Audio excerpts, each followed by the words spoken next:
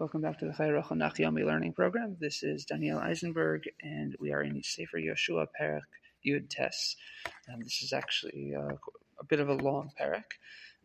Today is 51 psukim, and tomorrow's Perek is 9 psukim. So on the one hand, that's the luck of the draw, or using Yehoshua terminology, that's how the go roll falls out for the Nachala. Sometimes we have a very long Perek, sometimes we have a shorter Perek.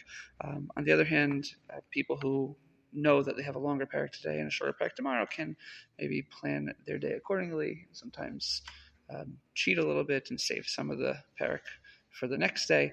I'll let you, everyone figure out what they need to do in their own lives. Anyway, today's Perek features the rest of the land being apportioned out for the rest of the 6 tribes, starting with Shimon, and then Zvulun, Yisachar, Asher, Naphtali, and then Dan. And at the end, even if you thought we were done with Dan, it actually ends with Yehoshua getting a land as well that the Jewish people bestow upon him. One point that's an interesting thing that we really have to mention is the portion of Shimon, because the Navi tells us that Shimon's land is actually, he doesn't have his own separate land. It is he has a bunch of cities that are like really subsumed in Yehuda's land. Meaning for all the other tribes, they just had, like you just cut off a slice of the map. You have a section of land, a portion of land, and that is their space. And some of them are larger than others, and some of them are a little bit funny, they're all, I guess, funny shaped. It looks like a puzzle.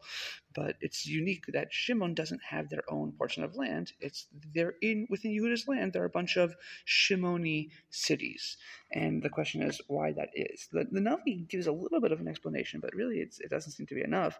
It says that Ki haya chelik b'nei Yehuda rav mehem, because the portion of Yehuda was too much for them, meaning Yehuda had a particularly big portion.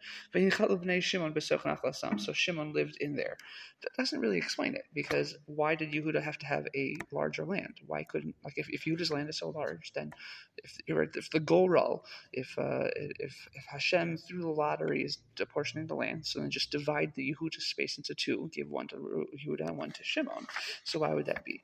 And the Hashem explain that there's different things that we know about the tribe of Shimon in the past. One of the main things that made Shimon stand out, not Shimon the tribe, Shimon the patriarch of the Shimon tribe, Shimon himself, the son of Yaakov. He and Levi stood out, in particular in their actions in Parshas Vayishlach with destroying the city of Shechem, which Yaakov was not happy with. Chazal tell us that Shimon and Levi had the lead roles in the sale of Yosef, even though that's not explicit in the text, but they derive it from the text. And then we see on Yaakov's deathbed, Shimon and Levi get quite a severe rebuke from Yaakov, while most of the other brothers seem to get just simple blessings. However, as we move on throughout the Torah, so even though Shimon and Levi seem to have been in the same boat throughout Sefer Bereshis, the individuals, Shimon ben Yaakov and Levi ben Yaakov, seem to have been in the same boat, things seem to shift in the rest of the Torah. First of all, in Shemos, where there's a very clear, I don't know if you want to call it favorability, but a focus on Leviim in regards to the Ish Levi, who marries the Bas Levi, referring to Amram and Yocheved, and they have Miriam, and of course Moshe and Aaron and all the Kohanim, and there's clearly a special role of the Leviim. While that's not really the case for Shimon, in fact, from Shimon we see the horrible event that takes place at the end of Parshas Balak with the Moavi and Midiani women, and even a leader, Zimri ben Salu, a leader of the Shimon tribe, sinned, and many people from that Shevet, and that was very bad. And of course, at the end of the Torah, when Moshe is giving brachos to all of the Shvatim, all of the tribes, so Shimon is left out. Rashi in Parshas Vayechi by the Berachas Yaakov notes that the bracha or rebuke or whatever it is that Yaakov says to Shimon and Levi is about them being scattered out. Shimon and Levi will be spread out, so that actually has to do with the apportioning of the land, because Levi also does not get its own portion of land, Levi gets a bunch of cities. There are a bunch of cities scattered out through the land, similar to Shimon. But Levi gets it in, I guess, a more exalted way.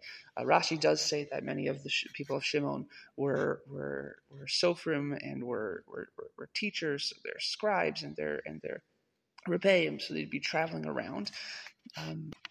But Levi got definitely a more honorable situation.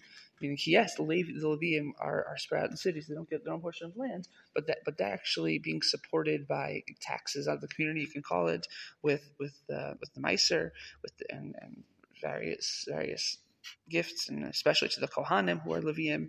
There are 24 gifts that are given to them as this tribe takes on a priestly role, and there are many things to learn from this, but just one is the way we transition out of rebuke, receiving rebuke.